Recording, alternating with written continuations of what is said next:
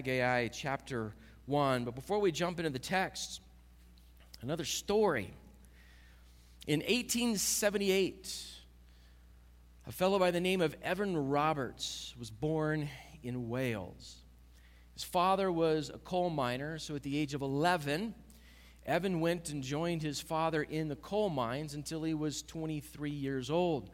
At the age of 23, there was an explosion inside of the mine, and Evan was saved, but the Bible that he carried around with him everywhere he went was singed in the explosion. So then for the rest of his life, Evan would carry around that Bible absolutely everywhere that he went. So we've got a young man at a young age who carries his Bible around, and he was actually known as a young man of devotion and of prayer from a very young age. In fact, he was specifically burdened for his nation of Wales by the Holy Spirit. So what Evan would do as a young man is he would attend absolutely every service that he could. When the doors were open, he was there. If there were classes at night, he would show up. He was serious about what God had placed upon his heart, about his relationship and about his prayer for the nation of the people that he loved. For 13 years, young Evan Roberts prayed for revival among the Welsh people. And then on one morning, as he tells the story, at 1 o'clock in the morning, the Holy Spirit woke him up and ushered him into the presence of God. And for 4 hours, Evan had conversation with the Lord in his presence. That happened for 4 months, every single morning at 1 o'clock in the morning.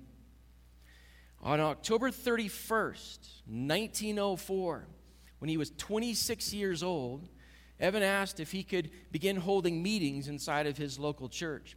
Because he's a young man and he was the son of a coal miner, the pastor gave him essentially a Sunday school classroom and said, yeah, feel free, go ahead and have meetings and we'll bill it as a meeting for students and for young people. That's October 31st, 1904. In 2 weeks, there were over 800 people who were cramming into that church. After 2 weeks, there were so many people inside of that church and the Holy Spirit had taken over that Evan goes ahead and leaves and he begins to travel around to other churches in Wales. Because what God had done inside of him is he had given him a vision for 100,000 conversions in the nation of Wales. And so he begins to preach everywhere a door is open to him. What happened was so dynamic that the newspapers in Wales began to record what was going on every time Evan would speak or others would speak in his name. He had asked the Lord for 100,000 people. In 6 months, the newspapers of Wales had documented over 250,000 conversions inside of that nation. The day before Evan showed up in that church, on October 30th, 1904, the churches in Wales were largely empty. The faith of the people was mostly cold. It was a Christian nation in name only. In 2 weeks, one church had almost 1,000 people attending. Within 6 months, 250,000 people had found faith in Jesus Christ. And within a few years, all of the preachers and missionaries who came out of the Welsh revival are documented to have been involved in over 30 international revivals. What God did in Wales in 1904 was amazing. Empty churches are filled. Souls are saved. The culture begins to change in really interesting ways. During the Welsh revival, bankruptcies went up, not down. And they went up because of the number of pubs and taverns that were going out of business. When you read on these stories, the stories of renewal and revival, you get all kinds of interesting things. Fun stories that come out of it. One of my favorite stories that came out of the Welsh revival comes from a policeman. He was standing outside of some courtroom doors while there was court in session, and he begins to hear music behind him inside of the courtroom. Well, that's a little unusual while court is in session. So the police officer makes his way into the court, and here's what had happened. The defendant, during the trial, was convicted of his own guilt. He stood up and he declared that he was guilty, and he asked in court if he could become a follower of Jesus Christ. The judge stopped the proceedings, led the young man to Jesus Christ, and the jury broke out in a hymn. Isn't that cool? When God moves, he just decides to move and change things. Late in 1904, Evan Roberts wrote a letter, and it's called The Message to the World. And here's how that letter finishes. He says this: "Wonderful things have happened in Wales in a few weeks, but these are only a beginning. The world will be swept by His Spirit, by a rushing, mighty wind. Many who are now silent Christians, who are silent Christians, negative Christians, Christians whose belief means little to them and nothing to anyone else, will lead in the movement. Groping, hesitating, half-hearted Christians will see a great light and will reflect His light to thousands of those in utter darkness. This is my earnest faith. If the churches will but learn the great lesson of obedience to the voice of the Holy Spirit. Obedience, obedience, obedience." One of the dynamic and unique things that happens in the book of Haggai is that out of nowhere, the people obey. They do exactly what God has asked them to do. When we do the math with the history that we read of this period of time with Ezra and Nehemiah, and we get to Haggai and even into the other prophet who shows up at the same time, Zechariah, between the time when God sent His people back to the land to rebuild His temple and when Haggai shows up and says, you guys need to restart, they have neglected the work of God for maybe 16 years now. So the Lord begins to speak to His people for their sin of neglect and their need to work for Him, to build a place of worship, and to obey. And stunningly, the people of God do. If you spend time reading your Bible and you just kind of read through those last few prophets, they're called the minor prophets just because they're short. If you're just reading through the prophets of the Old Testament, you get really used to an interesting pattern. The people of God neglect God, and they begin to fall in rebellion and sin. And so God sends a prophet and says, hey, everybody needs to come back to me, and I will restore your world and your life. And the people of God will respond to that message by saying, nah, we're just going to continue to go in our own way. And sure enough, judgment falls. And you get used to that. So by the time you get to Haggai, and it says that they obeyed, you're just stunned. But it's amazing what happens when the people of God obey the voice of their Lord. So here's how this works out in our passage of Scripture this morning. First of all, the people of God will work. They will actually work for the glory of God. They had neglected actual, physical, skilled labor that God had called them to do. They came to the city of Jerusalem with trades, with resources, with creativity, and they ended up spending all of it on themselves instead of on the Lord. So Haggai is going to tell them it's time to take your labor and to use it to make use for the Lord. So they're going to work for the glory of God. They're going to worship for the glory of God. Guys, a culture of people who follow Jesus Christ requires worship inside of our lives individually, inside of our homes, inside of our public gatherings. Worship is at the center of our attention as followers of Jesus Christ. We worship when we treat someone with ultimate value, right? This is what worship means, to treat someone as if they are worthy of ultimate value. And when God is worshiped by His people, He is glorified. And this is what God wants. So people will worship for the glory of God. And then people will obey. There will be obedience for the sake of the glory of God. Doing what God called and equipped them to do will glorify God. So at the center of at it all, obviously, we've used the phrase, we're going to find it inside of the text that we're going to read. At the center of it all is the glory of God. The people of God working and worshiping and obeying to magnify Him and to make Him great here on earth. So before we begin to jump into the text, this is a good place for us to remind ourselves of our description of what we mean by spiritual renewal, because these thoughts are going to come up in our text, I think, in really interesting ways. So here's what we mean by renewal. Renewal is the experience of being realigned with God's presence. It is the resumption of our God-given purpose to know him intimately and to partner with him fully, participating in his plan to flood the world with his presence. I don't know about you. I lose sight of it constantly. I have to come back to it. I want my life to be used by God to participate in his plan to flood the earth with his presence, to flood this church, to flood our lives, to flood this city with his presence. God can actually use the hands and feet and skills that are in this room to do that. And he's going to realign us with his presence to do it. So Haggai chapter 1, let's begin reading here in verse 7. Some of you will be shocked that we're actually going to move forward this morning instead of backwards. Haggai chapter 1, verse 7. Thus says the Lord of hosts, consider your ways. Go up to the hills and bring wood and build a house that I may take pleasure in it and that I may be glorified, says the Lord. You looked for much, and behold, it came to little. And when you brought it home, it blew away. Why, declares the Lord of hosts? Because of my house that lies in ruins, while each of you busies himself with his own house. Therefore the heavens above you have withheld their dew, and the earth has withheld its produce. And I have called for a drought in the land and the hills, on the grain, the new wine, the oil, on what the ground brings forth, on man and beast, and on all their labors.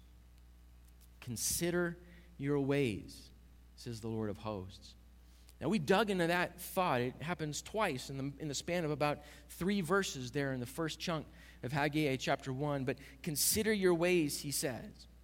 God has brought them back from exile. God has actually done something stunning. He's stirred the heart of a pagan king, the Persian king Cyrus. And Cyrus has written a letter. We showed it. We have a copy of the letter that he wrote, sending the people of Israel back home. And he says, I need you to go back home. I want you back there to rebuild your temple. Here are your resources. I'm going to protect you while you're on your way. God does amazing things to bring his people back, to renew them inside of his work and his presence.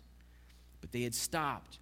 The enemies around them, and it caused fear and fright. A brand new king sent a threatening letter, so the people of God decided now is not the time to rebuild the temple. But according to God, it is. So he says this, consider your ways, says the Lord of hosts.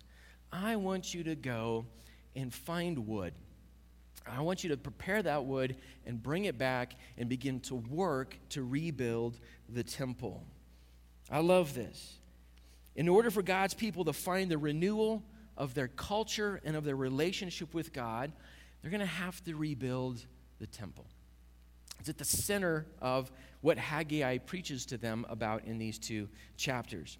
So the temple might feel just a little bit overly symbolic to us, but it was absolutely central to them. This is the kind of book that if you just kind of read just before you fall asleep, you're just kind of thinking, temple, temple, temple, they rebuild it. Okay, that's fine. Let's keep on moving.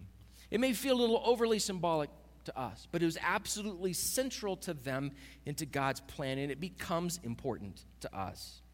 See, the temple was the center of their culture. Their culture was focused on the worship of God and what happened in the temple and what was represented in the temple. No matter where you lived, if you lived in Jerusalem or you lived somewhere else in the countryside, everything about your life as a follower of God in ancient Israel was focused in upon the temple. And when the temple was built and doing what it was supposed to, there was this centralized focus and realignment between the people of God and their God. When there wasn't a temple, worship is scattered and it begins to fall apart and it begins to drift away from its true purposes. So the temple is absolutely critical.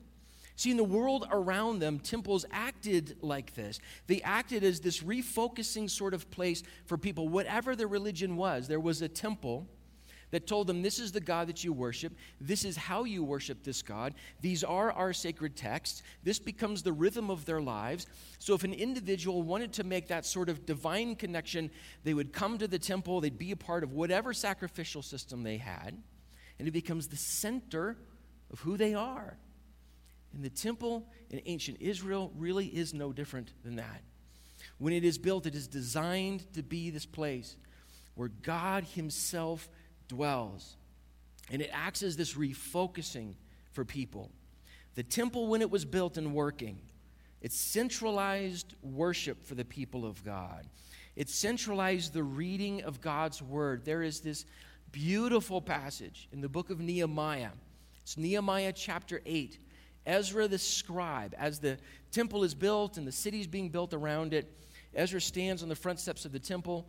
All of Israel gathers around, and he just reads the word of God, and he explains it. And the people of God respond in repentance and worship. It's this beautiful moment. You see, it centralizes the reading and the understanding of God's word. It centralizes the reminders of sin and redemption. This is the sacrificial system, what we need fixed and how God fixes it. When you go back and you read what the temple was intended to do, it even centralizes or refocuses their community life and their family life. When it was time for them to go to the temple and bring their offering and their sacrifices, they would pick up as much of their household as they could, and they would go to the temple. They would offer all of that, and they would rejoice with the rest of the family of God. And they would eat, and they would feast, and they would sing, and they would sacrifice. So it's not just a temple. So instead of starting with the temple and everything it meant for them, everything it was supposed to do for them, instead of starting with the temple, they started with themselves. So they worked for themselves instead of working for God. And here's what happens as God explains it to them. So by starting with themselves, what happened is that their work turned to toil. They would work and work and work and work, and they would produce just a fraction of what they wanted. It wasn't doing what it was supposed to do, so their work, their labor turned to toil instead of fruitfulness. You might remember some of the language of verse 6. One verse before where we began, the text says this: "You have sown much and harvested little. You eat, but you never have enough. You drink, but you never have your fill. You clothe yourselves, but no one is warm. And he who earns wages does so to put them in a bag with holes," right? So the image that God gives them is that their economic failure was a result of their spiritual neglect. It was a result of their religious failure, if you want to put it that way. "You looked for much," he says in verse 9, "and behold, it came to little. While each of you busies himself with his own house." So they're working. They're working really hard. They're employing the skills that they have, every single one of them. They're doing their thing. They're planting their vineyards. They're tending their flocks. They're baking their bread. They're using their hands and their skills, but it turns to almost nothing. Because they did it, God says, to the neglect of the house of the Lord. So it left them empty. He says there's drought and there's inflation. The economists in the room might have picked that one up. You make money, you put it in a bag, and it's worth one thing. And when you reach your hand back in and you pull that money back out, it's worth a lot less. It's like your bag has holes. It's inflation. It's going poorly for them. A cool thing happens inside of that phrase in verse 9. It says, "While each of you busies himself with his own house." The Hebrew word for busies is the word for to run.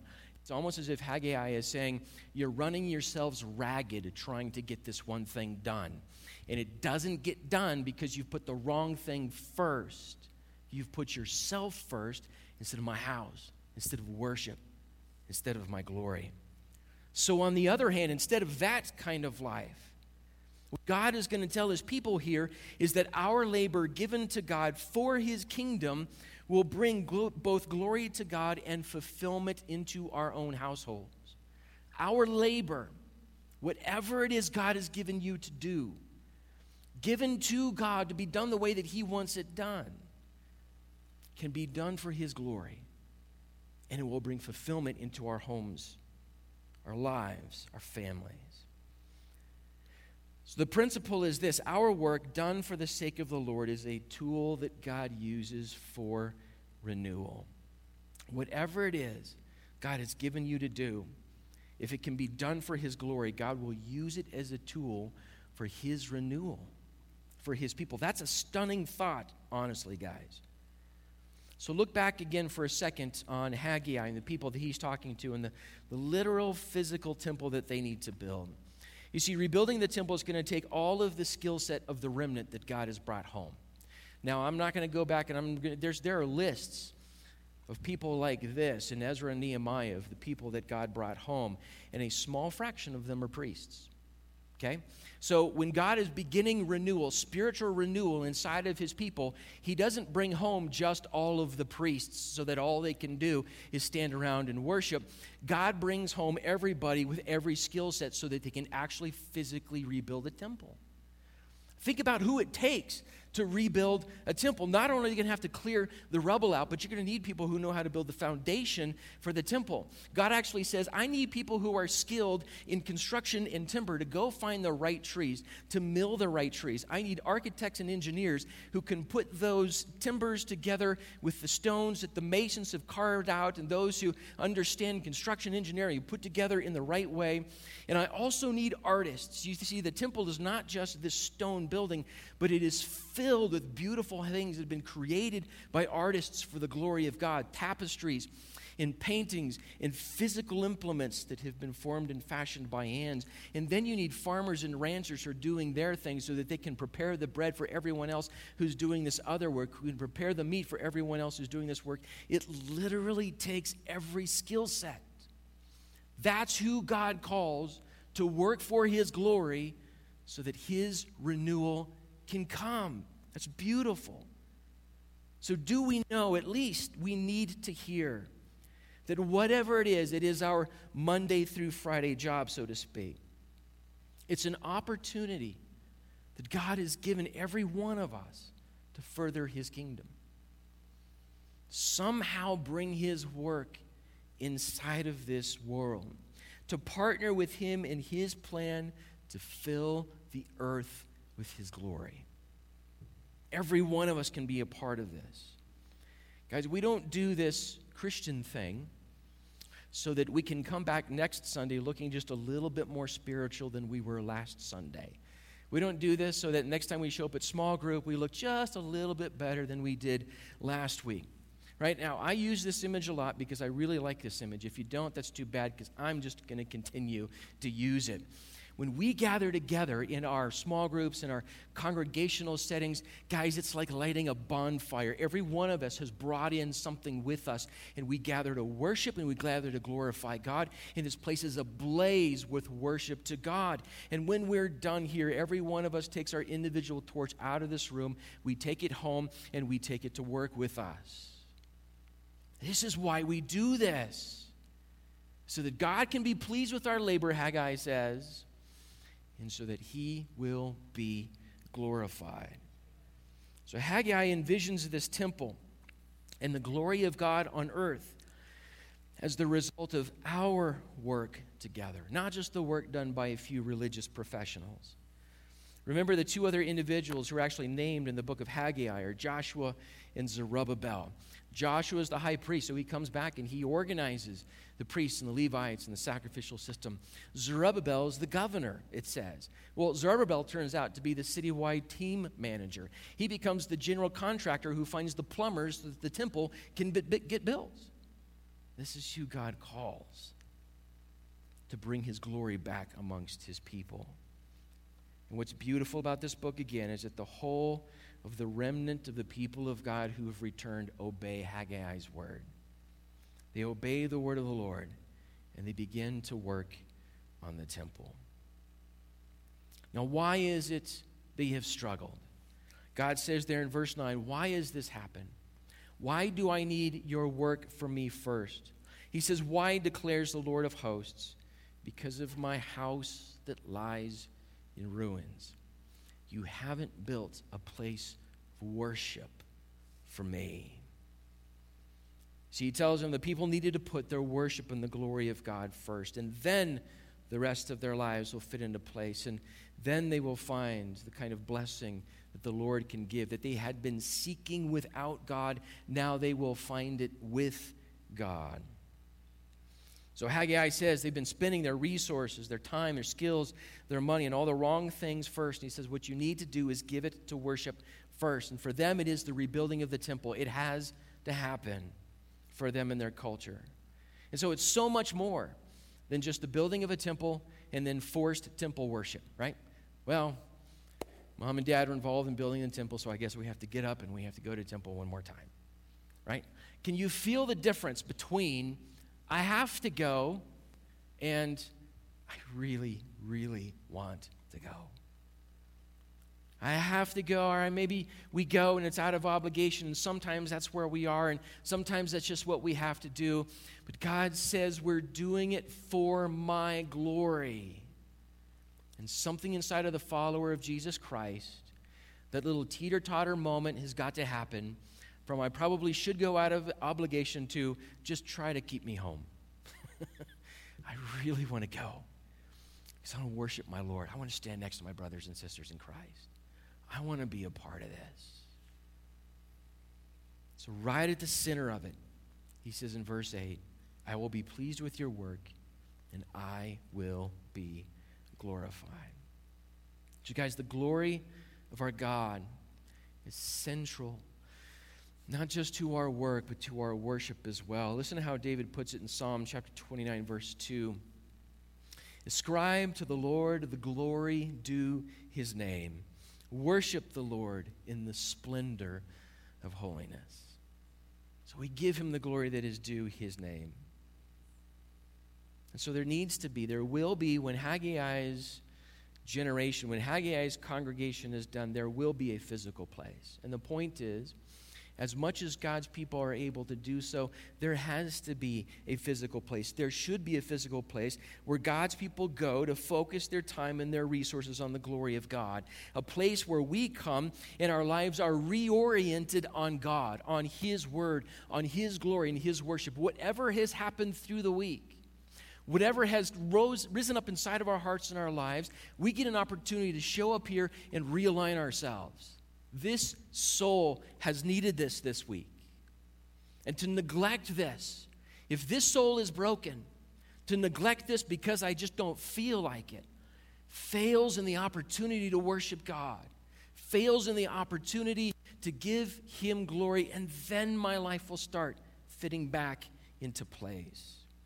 I love this notion of physical places where the people of God gather, whether it's a building like this that we are blessed to have, or it's inside of their homes. I mean, think about it for a minute.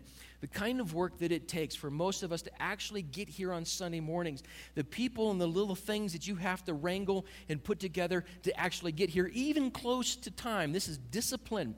This is commitment. This is effort. This is training and instruction of the next generation for how important that this is. And here's part of what happens. Your neighbors, if they're awake, they actually see you leave your house so that you can go to the house of the Lord to worship with other Christians. The people inside of this neighborhood watch you drive back and forth because you are physically showing up to worship God in this place. When we go to our small groups, and I love it when I show up like this, when we go to our small groups, our blocks are filled with cars of Christians who have shown up to gather together to glorify God. People need to see that. People need to watch us gather to worship him. And God says, and I will be pleased, and I will be glorified. Again, we may think as we read Haggai, this temple talk is something that belongs to the Old Testament because we no longer have what we would call a temple. We have a church, but the temple's a different kind of thing. But guys, Scripture doesn't leave temple talk in the Old Testament. It carries right through to every single one of us. Think of the temple of God as this focal point for his presence and for his glory. And that notion itself begins at the beginning of all things. And Adam and Eve are walking with God, talking with God. They have this personal, intimate relationship with him. And then in their rebellion to the one thing God asked them not to do, that relationship gets distanced. Okay? So they no longer have that intimate relationship with him. So then a little bit later on with Moses, God designs and builds a tabernacle, a tent version of the temple. And when the tabernacle is built, I've given you the reference in the notes that we give you every single week. The glory of God falls upon the tabernacle, and it becomes a physical location where the presence of God and the people's lives are focused around it. Then a little bit later on, King Solomon builds the first physical temple. And when you read in 1 Kings chapter 8, he prays over the dedication of the temple, and the glory of God falls and fills that place, and people's lives are refocused on the worship and the glory of God. Now, we don't have a physical temple in the same way that they do, but Listen to how Scripture talks about you and me. In 1 Peter 2, verses 4 and 5, it goes like this.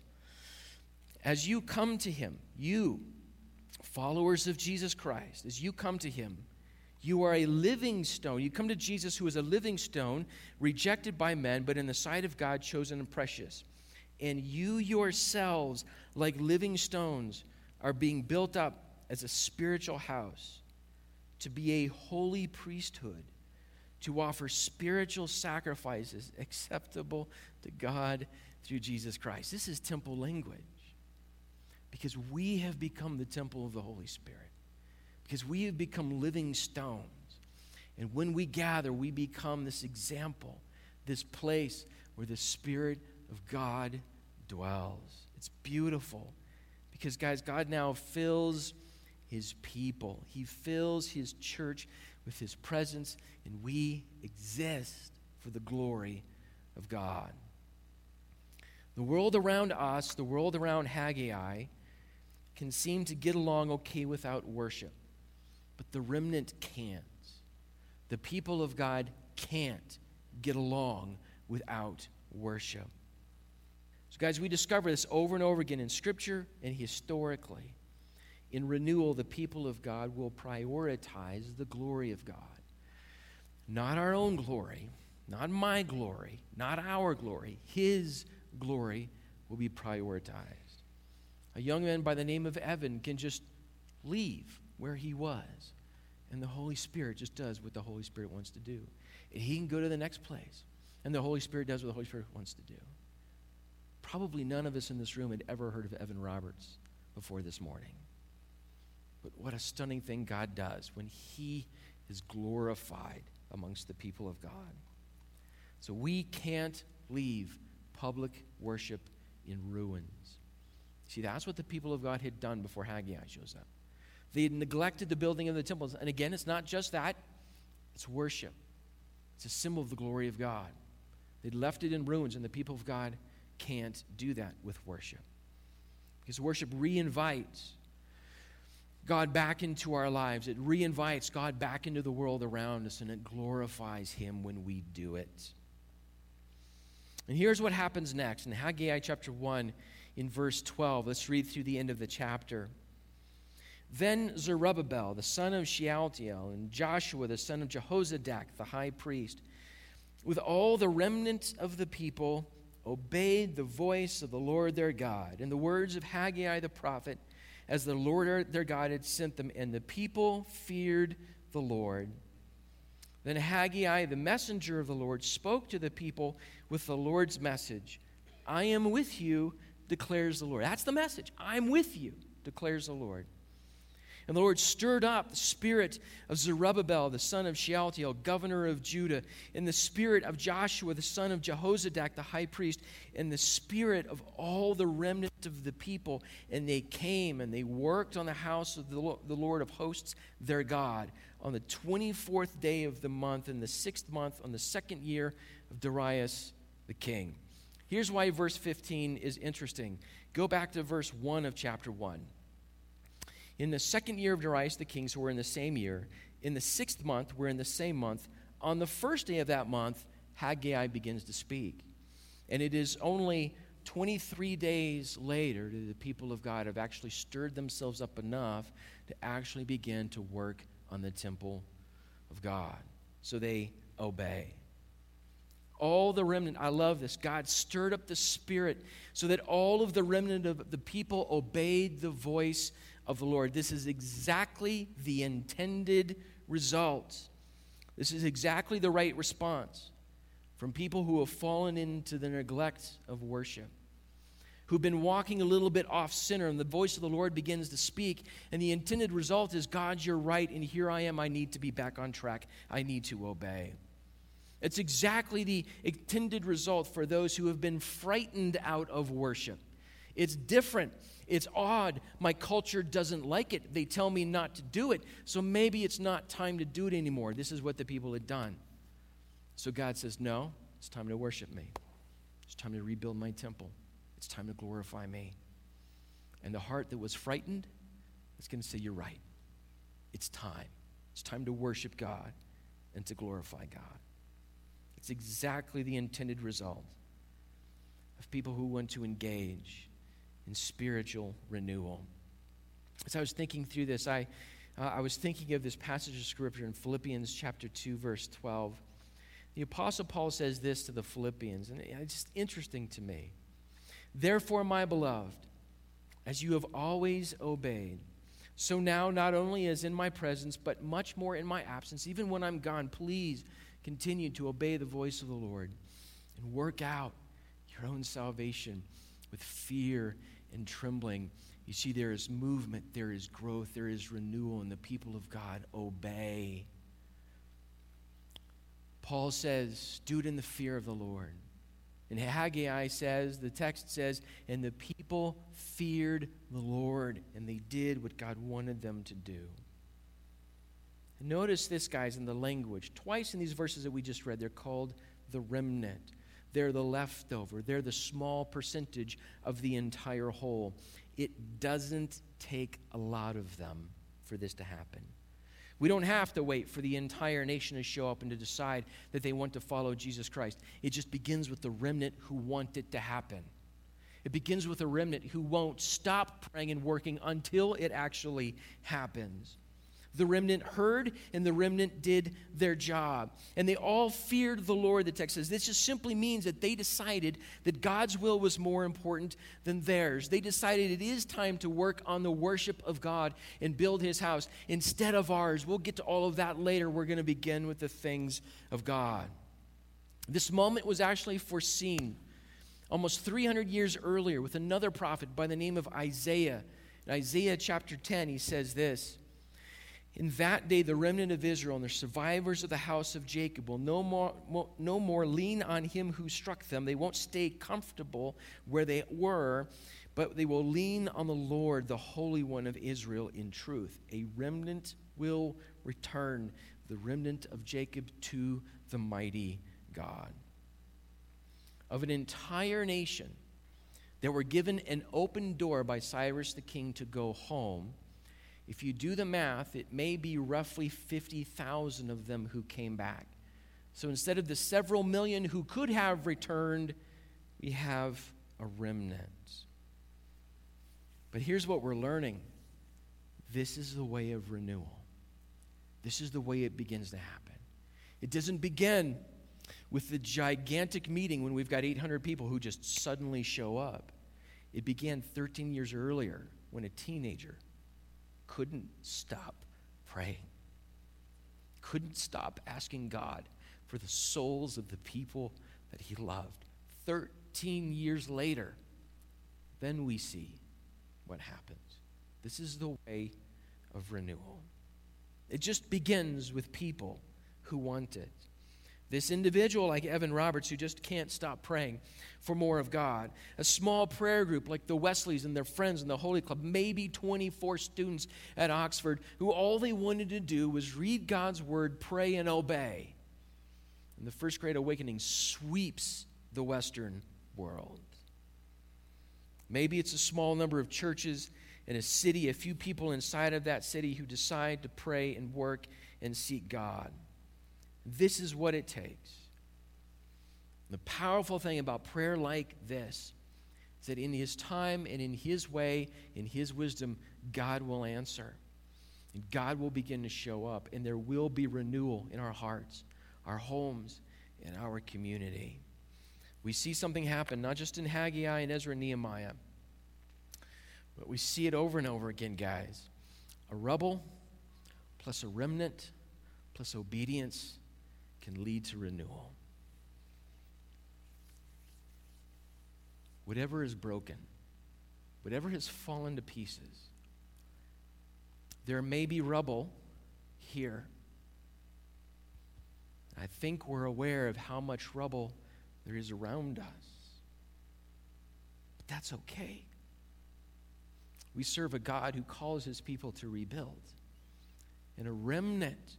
This speaks of those who, no matter who is with me, I will seek God. No matter who is with me, I will follow God. And obedience. The few who came back obeyed, and God fills his people. So here's the end of Haggai's sermon in that first month when he begins to speak. It's a very simple sermon. It's the last words I want us to hear this morning. I am with you, says the Lord. I am with you.